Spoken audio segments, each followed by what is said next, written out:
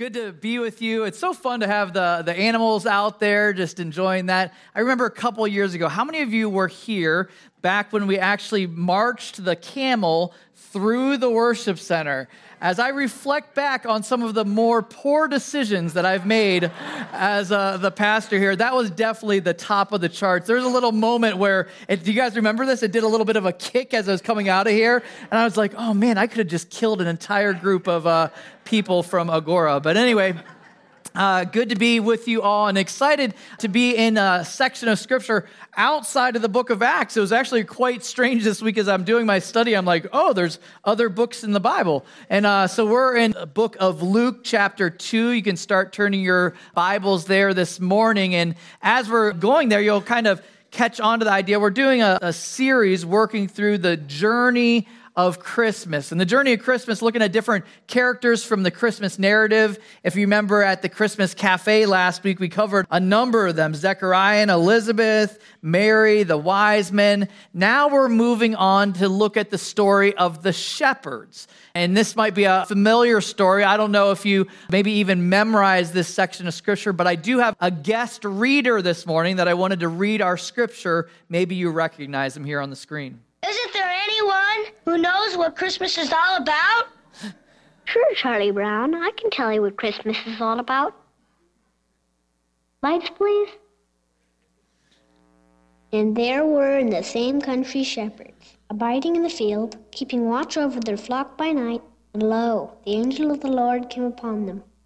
And the glory of the Lord shone round about them. And they were sore afraid. And the angel said unto them, Fear not. For behold, I bring you tidings of great joy, which shall be to all people. For unto you is born this day in the city of David a Savior, which is Christ the Lord. And this shall be a sign unto you. Ye shall find the babe wrapped in swaddling clothes, lying in a manger. And suddenly there was with the angel a multitude of the heavenly host praising God, and saying, Glory to God in the highest, and on earth peace, goodwill toward men. Long, slow pauses there. Can you imagine that in present-day cartoon world? They need more action, but I love that. And it's pretty beautiful to think of that story, even making it into the Christmas story, the Charlie Brown Christmas. I was talking to a woman after the first service, and she said, I remember as a kid before knowing anything about Jesus and hearing that and being like, oh, that is what Christmas is about. And for us this morning, the one caution with the familiar is that after you've heard that and maybe memorized that so many times that we can actually grow a bit numb to it. We can actually sound almost like Linus's tone there. We're like, oh, he came, he was born, and yeah, there we are, Christmas. But here the hope is this morning is that we can look at this passage of Scripture with fresh eyes and realize it wasn't just an amazing story for these random shepherds. It's an amazing love story of God reaching out to us still a couple thousand years later. Let me pray before we explore this passage. Lord Jesus, we're so grateful for this season and a chance to spend time together worshiping you and celebrating your birth. It's an amazing thing that you chose to enter in, to engage amongst us. Come down to rescue us. God, we ask that you teach us with fresh eyes this morning just to see you and to be able to make it into this Christmas season with enough pause to celebrate your birth. We invite that now in Jesus Christ's name. Amen. All right, so Luke chapter 2, and we're going to start in verse 8 with that same account that was read. You're very familiar. It says, in the same region, there were shepherds out in the field, keeping watch over their flock by night. I want to just stop there for a little background on this, for this is the first time we're introduced to kind of the main characters of this section, is these fortunate common shepherds that are about to hear the birth announcement of God in the flesh. This is something I would propose they never, ever forget. We love that, and the fact that it was exactly where God had promised it would happen. And when it says the same region, that's talking about where it just spoken about the town of Bethlehem, the area in which it was predicted all the way back in Micah 5:2, it would be the birthplace of the coming Messiah. I love that when you think about anyone that would propose Jesus being an imposter Messiah. It's kind of hard to actually predict where you're going to be born. But Jesus, literally following these prophecies perfectly, and born in the city of Bethlehem. I found it also interesting that Bethlehem actually means the house of bread. That's what the word means, Bethlehem, and literally the bread of life is about to be born in the house of bread. A couple interesting things just about shepherds, if you're familiar with shepherds at all. Really, if you think about it, so many of our biblical heroes were shepherds. Abraham, Isaac, Jacob, even David himself, and Jesus spoke often about God being what? A good shepherd in the way in which he cares for us. So it's a beautiful thread throughout Scripture about shepherds, but really in this day and age where this story is taking place, a shepherd was not somebody that was held in high regard. In fact, as far as like a social ladder thing, they would be at the very bottom rung. In fact, I was reading this week some different commentators that talked about different rabbinic sources that identified shepherds as being known as being extremely dishonest and thieving. In other words, when they'd bring their sheep to an area, they were known for actually stealing from the land, and even a sheep that were born that the owners wouldn't have known about keeping for themselves. And so because of that, because they were held in kind of a poor view of shepherds, I found this interesting, that they weren't allowed to hold a judicial office or admitted into courts to be a witness. Think about that for a second. They're just about to be, in God's economy, in his kingdom, they're about to be witnesses to the greatest event of all time. That's what I love in God's upside-down kingdom. He doesn't require any prerequisites of any group of people getting their act together or having some kind of a position in the chain of what we've established as high and low as far as people go. For them, they were considered at the bottom of that, but yet God meets us exactly where we're at. Other interesting thing is not just about the sheep, but also, about the shepherds, but also about the sheep. Something that you might not recognize is the city of Bethlehem was about 6 miles south of Jerusalem.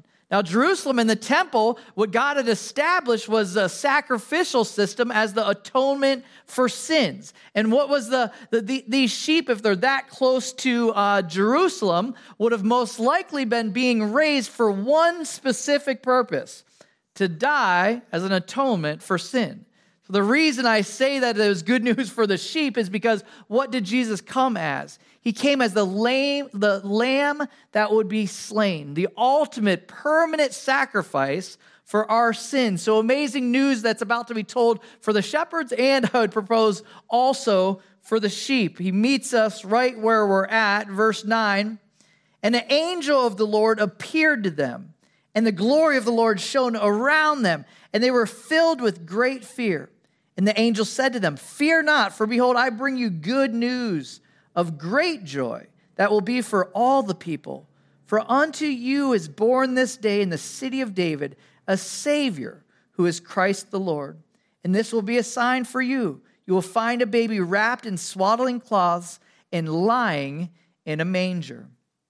Imagine the scene here. Sometimes it's fun to kind of enter into what that must have been like for these shepherds, probably in the evening, maybe late, where the sky is just pitch black. They're maybe whispering under the stars a little bit, and then all of a sudden, a breakthrough of extreme light into darkness. Anybody had that experience before, going from dark to light? I have fun with my son who's 13 years old. His name's Chase, and one of the things I do that's somewhat cruel, one might say, is I'll tuck him in at night, and right before going to bed, and he'll be all snug in, ready to go to sleep. And as I'm walking out of his room for the night, I'll say, "Okay, good night, Chase," and I'll flip on his light and then leave. Isn't that cruel? I know. And so I have issues. I'm in counseling, but here's the thing. Is so my son has actually kind of made the choice to get even a little bit. So the other night, I do that, and then I walk out to unplug the Christmas lights in the garage, and I go to get back in the house in the cold, and the door's locked. So it's a little give and take, no clapping there. But anyway, the idea is this, is the startle that must have been to go from complete pitch black to all of a sudden this angel is there immediately present with him. I love looking at the word appeared there in the original language as it has the idea of someone that had drawn close to someone. This isn't as if an angel appeared way off in the distance. No, this angel was right there, immediately in his or their face, you would say. And I love that the picture there is immediately their response was what? The same thing that would happen to us. They were completely terrified. They were full of fear, and it says that the angel, in fact, the King James Version actually says that they feared with great fear. That's a lot of fear. But the angel tries to calm them down, and this is always the case with the angel's visit. If you look throughout Scripture, it's like, calm down, fear not, for behold, I have good news. I love the translation of the word good news there. It's the Greek verb evangelizo, where we get the word evangelize. It's kind of cool to think that the good news that they were being told then is the exact same good news that we're still invited to extend to those around us. He arrives and he says, this is good news of great joy, not just any joy. This is great joy that what?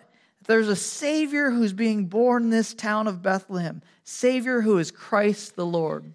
It's only 2 times in all of the Gospels that the word Savior is actually used. And so this would have been an uncommon thing maybe for the audience to hear. But the idea of Savior is something that so many present day miss. My wife and I were on a hike, and we had an opportunity to look out on this upper cliff looking out at the ocean. And we're standing right at the edge there, and there's a bunch of grass right at the edge. And standing there, and all of a sudden, this guy comes running up with urgency. He's just like, watch out, right on the other side of the edge is a straight cliff down, like 400 yards to the rocks below. We're like, oh, yeah, I guess we were kind of close there. I was thinking about that until you recognize that we're standing on the cliff of eternity, that literally we have a mankind that desperately needs God's rescue, and they don't even realize that, well, this group of shepherds is hearing, maybe even for the first time, that a rescue was coming. And the rescue has a name. It says this, City of David, a Savior who is Christ the Lord. Now, for us, that just kind of flows off our tongue, Christ the Lord. We just say that. But in that day and age, Christ was the exact representation. The term Christ was saying Messiah. They had all been waiting for this Messiah to come for so long. So Messiah is a beautiful, powerful word for this audience. But the more powerful word I would suggest is the word used there for Lord. It's the original word of Adonai. Adonai was the word that they used out of respect rather than repeating the word Yahweh. So basically, there's a respectful term for saying God. So this is Messiah, God. In other words, screaming of the deity of Jesus Christ. This isn't just any baby. This is God. This is the Messiah. God in an earth suit. That's the only one that could qualify to be our Savior, to be our rescue, Christ the Lord. And he loved that he describes as staggering to the audience that the message was for all people. Even shepherds, even common folks doing common things. Shepherds are invited, and he says, for unto you is born. I thought that was a unique phrase that the angel chose to use. Unto you is born. If you think about a baby that's being born, you usually refer to being born unto the mother. But this baby's different. This baby's born unto you. In other words, for everyone. That's the reason of this arrival. Gives a little bit of a description of the baby that we're familiar with, wrapped in swaddling cloths. That's fairly common, what you'd wrap a baby in. But the part that we point out so often in Christmas is what? Lying in a manger. What in the world? The King of Kings, the God of the universe, the one that spoke things into existence, being born among a bunch of animals. Unbelievable that he chooses to draw close to us. Continuing in verse 13, we see this scene progress, and suddenly there was with the angel, a multitude of the heavenly hosts, praising God and saying, Glory to God in the highest, and on earth peace among those with whom he is pleased. Stop there for some explanation. It describes all of a sudden, if their jaws weren't already dropped enough with the presence of one angel, it uses the term multitude. I don't know if you can think back, what's the largest crowd you've ever been amongst? What's the biggest group? I remember when I was 13, we ended up going to a Promise Keepers event at Soldier Field. And I remember standing in that stadium just seeing a sea of people. It's usually a term of multitude that you'd use when you're like, that's a bigger number than I can actually count. That's so massive. Now imagine this night sky filled with a multitude of the heavenly host. So here's the other catchword that we so often move past. Because what do you typically picture? You picture that being a massive what? Choir, right? With beautiful white robes, much like our Christmas cafe choir last week. But no, this is not what it's saying there. When it uses the term host, the word host there is the Greek word strateia, which is a military term that means army. So this is an army of heaven. This is all soldiers, and it doesn't say anything. Do you see anything there said about them singing? No, they're literally chanting something. Sorry to dispel that idea. You're like, you just ruined Christmas. But here's the idea, is that this army is all standing there in all of their splendor and glory, and the shining of the glory of God is all around them, and they're all there. Picture this, these massive angels. We don't know what size, but I'm sure pretty impressive. They're all chanting the exact same thing. What are they chanting? We'll see it on the screen here. This is what I want us to do to get a little bit of a sense of what they're saying, is we want to all muster up our deepest, tough angel voice, and we're going to chant, and we're going to say this in unison together. Are you guys game for this? This is the part where we participate together. All right, ready? So get it, clear the throats, get your deep angel voice ready. Ready, let's say this together. Glory to God in the highest, and on earth peace among those with whom he is pleased. One more time. Glory to God in the highest, and on earth peace among those with whom he is pleased. That was nice. That was really nice. You picture that now with thousands upon thousands of angelic army characters, what that would have been like. What that would have been like. Unbelievable experience. God overflowing into the night sky with all of his glory, or even just a glimpse of his glory and splendor, definitely worthy of our praise. And you think about the reason why he's worthy of our praise. Think about what's happening here. It really was the ultimate military move. God in an earth suit breaking into a planet. Who's the inhabitants of this planet? This planet is made up of every single fallen angel that has rejected God as creator and Lord. So that's part of the audience. Who else makes up the audience on this planet that he's breaking through to? Every single person that has rejected the leadership of God and him as Lord of their life. So basically the entire planet is made up of an audience that he's breaking through to come live amongst them, literally allow them to hang him on a cruel Roman cross, to die amongst his creation as a rescue plan for us.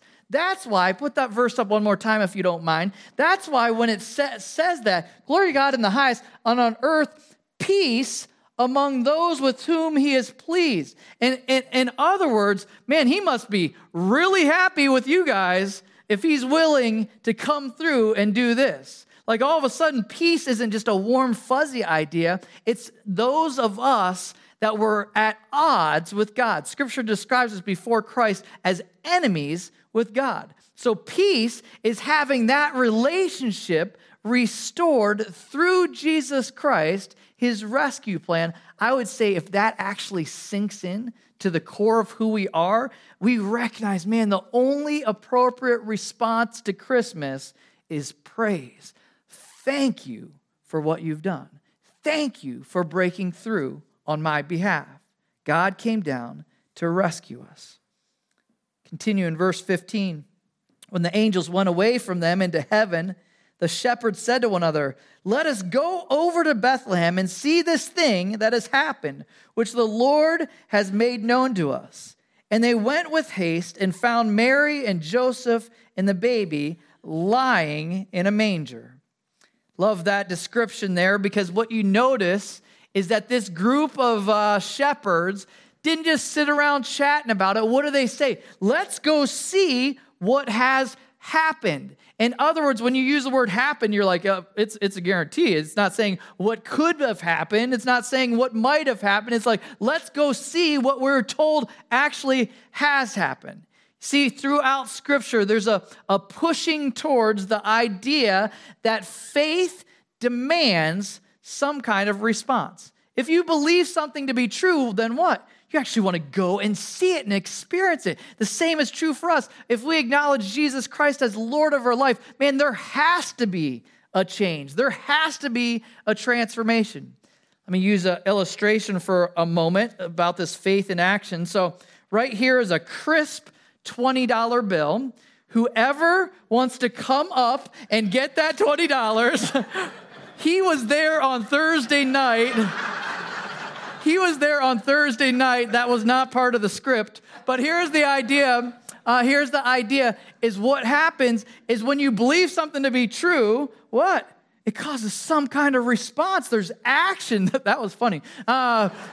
It causes action in somebody's life. They're going to like, man, I need to respond to this. The same is true for the shepherds. They were promised something. In faith, they act on it. And then what happens when they go to see if it was true? What does it say? It says, and when they went with haste and found Mary and Joseph and the baby lying in a manger. In other words, it was exactly as it was promised. And that's the thing for us still today. When we act in faith, when we actually put God and say, hey, you promised this, and we step out in faith, what does he do?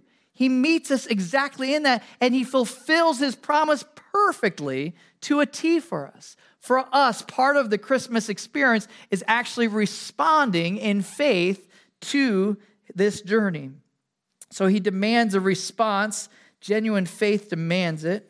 Verse 17 should be talked about. And when they saw it, verse 17, they made known the saying that had been told them concerning this child.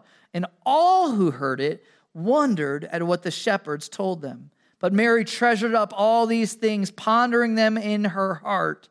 And the shepherds returned, glorifying and praising God for all they had heard and seen, as it had been told them. Imagine this scene. You think about really the natural response is when something amazing has happened. What do? What's the natural thing that we do?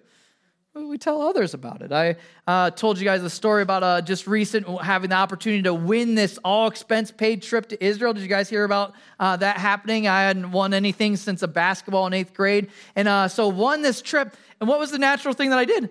I started just telling everybody about it. In fact, my friend Ronnie, who lives in Chicago, I had called him and told the story, and then I talked to him a couple of weeks later, and I had forgotten that I told him the story. I'm like, hey, Ronnie, did I tell? He's like, I know, you won the trip to Israel. And we get it. And so similar to you, you're like, we get it, Scott. You told us already. The idea is this, is that when something amazing has happened, when something great, I mean, more than winning a trip, when the God of the universe chose to came down as a rescue living amongst us, providing a way to be reconciled with God. Are you kidding me? And all he's invited us to do is just, tell some people about it.